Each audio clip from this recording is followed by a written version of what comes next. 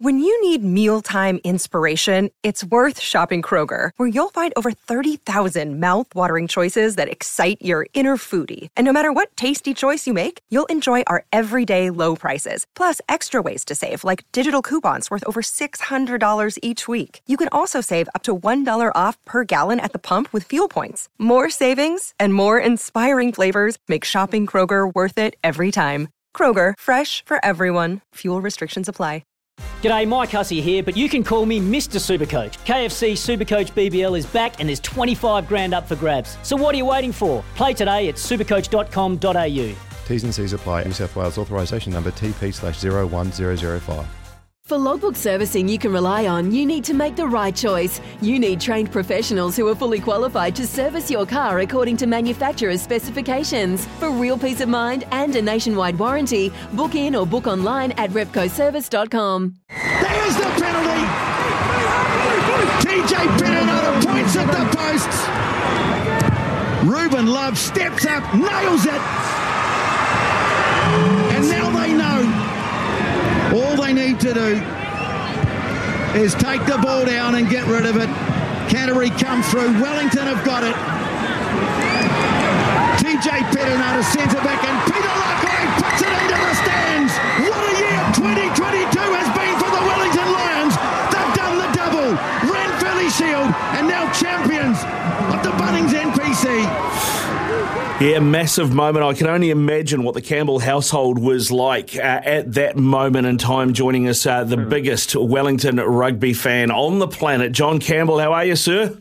Really good, guys. Just grinning listening to that. Just joyful. I mean, because it's such a long time between drinks, isn't it?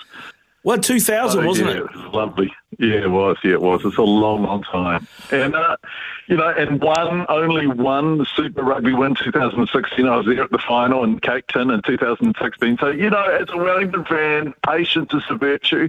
And the thing I like about Wellington fans is, if we win, it's glorious. It doesn't end very often. And if we lose, it's kind of funny. And you just stick with them anyway. So, they're great fans, Wellington supporters. There's something of the Shakespearean tragedy about about Wellington rugby's history, isn't there? Yeah, well, I mean, over the years, I go back to, when we had a backline that was Cullen, Lomu, Yeremia, Umanga. You just sort of think, that's possibly the greatest provincial team in history. And we still didn't manage to win the thing very often. In fact, I think we won it once. So, it's just, But it's fun. It's fun. And I like Wellington supporters because they're not kind of madly one-eyed. I mean, you're often sort of standing in the stand roaring with laughter. It was just, I thought we played really well. What I really liked, I don't know what Leo Cowley's doing with that team, the coach, but what I really liked was a sense that they weren't going to be intimidated from the very outset. And you watch Wellington teams go down to Canterbury, and it's kind of as if they lose the game in the plane on the way down. They're kind of so psyched out. But these guys, right from the beginning, were up for it. I think that's a beautiful, probably a mix of the old heads, TJ and Julian in particular, and some of the youngsters are just super exciting prospects. Peter Lakai, I just think, the sky's the limit for that kid. Riley Higgins. So it's a really exciting mixture. It's a great mixture. It's a team that's on the up, and the core of that team is part of the Hurricanes setup as well. We talk about guys like Aidan Morgan and Ruben Love. Those guys are the future of not just the Lions, but the Canes as well. Yeah, it's exciting for us all, and I think it's exciting for everyone who loves New Zealand rugby. It's funny, we've had if you look at the New Zealand under-20s, we've been having a relatively lean patch by our high standards, but a lot of those kids are out of the under-20s, both Riley Higgins and Peter Lakai. And I feel like, I don't know, I just think this is exciting. This is really exciting for anyone who loves rugby. And also, isn't it nice that, from time to time the underdogs win? I mean, one of the problems with rugby is that doesn't happen often enough. And so I think probably Canterbury at home were the favourites on Saturday. So it's nice that the predictable doesn't always happen.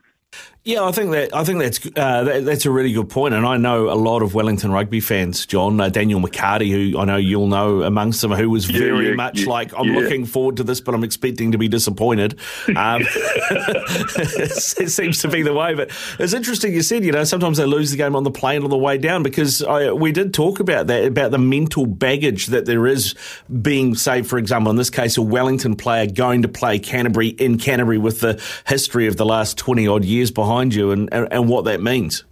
Yeah, every big occasion. We haven't won down in Canterbury. I was with my son. We went down. The Canes made the semi-final. God, this is middle age. My mind's gone blank, but it was maybe 2 seasons ago, and we flew down. And I actually thought we played really well, but it was just that extra bit of, Canterbury at home, and it felt like when we lost, I don't know, I'm not, I'm studied psychology, but it felt like when we lost, we'd kind of expected that was going to happen.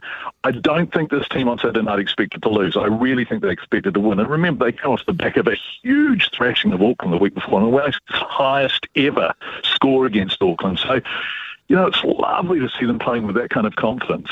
Yeah, it is. You're right. And I do, because I sort of equated that mental block Wellington-Canterbury with the Black Caps beating Australia at cricket in Australia. Yeah, man. I was in Melbourne when we lost that final, the one-day final, the 50-over final, and, Mitchell Starc had such a psychological edge on us, I think. And you just look at Finn Allen and you just think, yes. And sometimes I feel like what we need to do in terms of circuit breakers is bring in the imperious, the outrageous, the kind of up-for-it young guy who doesn't have the psychological balance because he hasn't faced Mitchell Starc on 6 previous occasions in which we've kind of not done as well as we all hoped. I mean, that was just so exciting. And you saw, didn't you? I don't know, Ricardo, but I reckon you could just see the kind of Australians deflating, the kind of shoulders were going down. They were getting a bit sniffy with each other in the field. It was magic to watch. It was fantastic. I do wonder if we're now living in an alternate universe where Wellington and the Black Caps can both win on the same weekend. That's a pretty alternate universe. I'll take it. And the Black Ferns and Lydia Ko was a wonderful sort of 24 or 30 hours for New Zealand sport, wasn't it? So good. And also, I heard you talking about, the FIFA launch, I mean, I don't quite know if we've all cottoned on to how big this Women's World Cup is going to be next year, and having the US and New Zealand, wow, that is a thing. It is massive. I'll give you some numbers, John, that I heard on Saturday night. So the last men's Rugby World Cup worldwide viewing audience was something around 870 million, right? The last Women's Football World Cup worldwide viewing was 1.1 billion. Like, it's just, It's another step up again. It's going to be the biggest tournament of any kind that New Zealand's ever hosted. Yeah, I agree. And, to have the US here, I mean, that is just so exciting. Well, how many times have they won that cup? 4 times? Yeah. They're the world champs. I mean, it's just going to be amazing. The only thing I would say is, what a bummer it's in July, because I kind of did this. I sort of replayed the July we've just had in my head, and I think it rained every single day in Auckland. That's all right. It's a winter sport. Maybe we'll get lucky. Maybe they need to do a Qatar. Super exciting. It's too hot to play in the middle of the year in Qatar, so we'll do it at this time. It's too wet and cold in New Zealand to play in July. Let's do it at Christmas. Doesn't it tell you the difference between the old FIFA and the new FIFA, though? I mean, I don't know. I don't know enough about football to comment on this, but I do like I do like the direction it's going in, and you can't see Sepp Blatter's back from a long enough distance, can you? No. I mean, really and truly. And I feel, and this woman, Sarai Berman, who's the Kiwi, who's the global head of women's football. And what an extraordinary human being she is. This is really exciting. She's someone, John, that I think, not enough people know about, because she actually came from a background where she was an accountant, and she went and took over running the books for the Samoan FA, which had some issues, shall we say. And she tidied it up and ended up being CEO, and then ended up running football in Oceania, and then an incredible story. Yeah. Incredible story. And you know who her, is it her brother? Yeah, who her brother Eugene. is? Eugene Berriman. Yeah. What a family. Yeah. What a family. Yeah. What a family. Yeah, it's a great story. And so, I think the football fans have a reasonable chance of getting out of that group, fingers crossed. So, boy, this is exciting stuff, Ricardo. Yeah, it really is, mate. It really is. And now, something else I have to ask you is, can you shake TJ Perenara awake? Because I was just on with the Breakfast Boys and they were supposed to have him this morning. He never picked up his phone. And when I told Izzy that I had you on the show, he said, well, can you get him to wake his mate up? Because he never answered his bloody phone. I'll send him a text. Gosh, he had a good game on Saturday night. And I'll tell you what, obviously the world's biggest, his glorious significant other is, but of the rugby fraternity, I don't think there are many bigger TJ fans than me. But what I loved about Saturday was that TJ was playing the game that was right for him. And I kind of feel a bit frustrated with the way the All Blacks haven't allowed him to do that enough. So whenever Aaron Smith leaves the field, they want whoever comes onto the field to just play like Aaron Smith. And TJ is a different player from Aaron Smith. He's a brawler. He likes to get stuck in the loose. He likes to play like a loose forward. He likes to work little angles. He likes to probe the blind. High-speed ball distribution isn't his game. He creates uncertainty in the defenders, and he keeps the loosies close because they don't know whether he's going to run or not. Now, he's never been allowed to play that game for the All Blacks. It's a real bummer. There's a real waste of him. He's such a beautiful rugby player. He is, and it's an interesting one with Folau Fakatava going out injured of this Northern Tour, because the way it was explained to me from several people was that Folau Fakatava was the new TJ Perenara, and the reason that they liked TJ Perenara coming off the bench is he offered them more physicality, and that's what they had Folau Fakatava there for. And I'm like, okay, that's cool, I get that.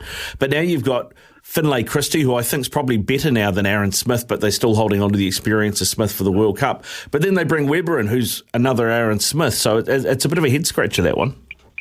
Well, for me, it's about the fact that the All Black strategy is built around incredibly high-speed ball distribution. And when it works, it works. But by God, when it doesn't work, a la against England and Japan, a la against Ireland, a la against, we all know these games. When it doesn't work, I really do think a number 9 who can sow some uncertainty, who you can't second-guess, who isn't going to do the same thing every time, is a really good strategy off the bench. And I always felt that was a role that we should have empower TJ to play more of. But, the coaches know best. I've never coached any rugby, and I never got higher than J5, so maybe I should just shut up. I reckon you'd be a great coach. I reckon you'd fire the boys up, JC. I think it'd be fantastic. I went down to Wellington when St. Pat's Silverstream, St. Pat's Town versus St. Pat's Silverstream school were open. I made a little talk to the St. Pat's boys because my best friend who died at Christmas time was a stalwart of the St. Pat's first 15. I think he played in it for 4 years. And I suddenly heard my voice and I thought, John, this is ridiculous. You're speaking like Winston Churchill pre-Dunkirk. Shut up. Oh, that is beautiful. Actually, on that, have you seen Michael Sheen's speech to the Welsh football team ahead of the Football World Cup? My God, what a thing that is. Oh, how it's glorious. Extraordinary. Yeah, how good. Yeah. How good. Now, I know I've mentioned parallel universes. I don't want to talk, I don't want to get all back to the future on it, but the Wellington team this year has been an interesting thing, the Wellington Lions. I remember about halfway through the season, the team came up, it must have been the Storm week when they had the Wednesday game, and Mark Stafford was out in the office, and I went out to Staff and I said, what year is it? And he said, 2022. Why? And I said, because it feels like it's 2012. Have you seen the Wellington bench? And the Wellington bench, the back reserves were TJ Perenara, Julian Savia, and Nehe Milner-Skudder. I thought I'd gone down a wormhole. Yeah. Hey, I'll tell you what, we haven't done a shout-out to Julian. If you look at his career, when he just... you're older, and anyone who can remember rugby, when he started playing, wow, he was just a tricycling phenomenon for the All Blacks. Then, things went a bit awry. And then I really think he showed his character and his spirit by the way he's come back for that team. He's clearly a leader on and off the field. And I think he's playing really good rugby. And I'm super proud of him as a Wellington supporter. He took stock and thought, right, I can still do this. And he's showing it. And there he is, a wonderful man. really fine man on and off the field. And TJ, I should shut up about TJ. It's becoming embarrassing. But they're good men. They are good men. It brought up a couple of things I thought about. There was a period of time when All Black wingers joined the Rock and Roll 27 club. You hit 27 and that was the end of you, wasn't there? And Julian was one of those. But he, like you say, he's reinvented himself. Had that time in France. He's come back and he's a different player. He can still do some of the things that he used to do, but he comes inside more. He does a lot more. I think he does a lot more work now than he used to do, to be fair. Yeah, I agree. He goes looking for work now, and I think his fitness is fantastic. I mean, that was an issue, wasn't it? I think, reportedly that was an issue in France. Ain't an issue any longer. He's looking really good. Yeah, he's looking fantastic, mate. He's looking fantastic. John, before I let you go, I'll leave you with this. Jamie Wall, who is possibly the second biggest Wellington rugby fan on the world. He's a good bugger, Jamie Wall. Yeah. I don't know if you saw this. This is his tweet from about 19 hours ago. I trust all of Aotearoa is enjoying the commencement of the glorious, benevolent rule of Wellington rugby over us. Peace be with you all. Brilliant, classic Jamie. I saw Jamie. We were. Sorry, I saw Jamie at the World Cup draw. He was there filming interviews for I'm not sure which news organisation, and then the ceremony was about to begin where we had to shuffle into the Aotea Centre. And I said, "Are you coming, Jamie?" And he said, "No, I'm sitting here to watch the NPC final." So the draw with all this glory and the stars and everything was going on a room away, and he was sat there on his phone watching the NPC final. That's a good story. It sums him up. He's a good bugger. He is a good bugger. You're a good bugger as well, JC. In fact, they should call you GC. I really appreciate your time on Labour Weekend, Labour Monday. Yeah, lovely to talk to you, Ricardo. Have a great show. I'll be listening and enjoy the rest of the show. Yeah, will do, mate. You too. And enjoy the rest of your day with the family, eh? Okay, thanks so much. Okay, cheers. When making the double chicken deluxe at Macca's, we wanted to improve on the perfect combo of tender Aussie chicken with cheese, tomato and aioli. So we doubled it. Chicken and Macca's, together and loving it. Ba-da-ba-ba-ba. Available after 10:30 a.m. for a limited time only.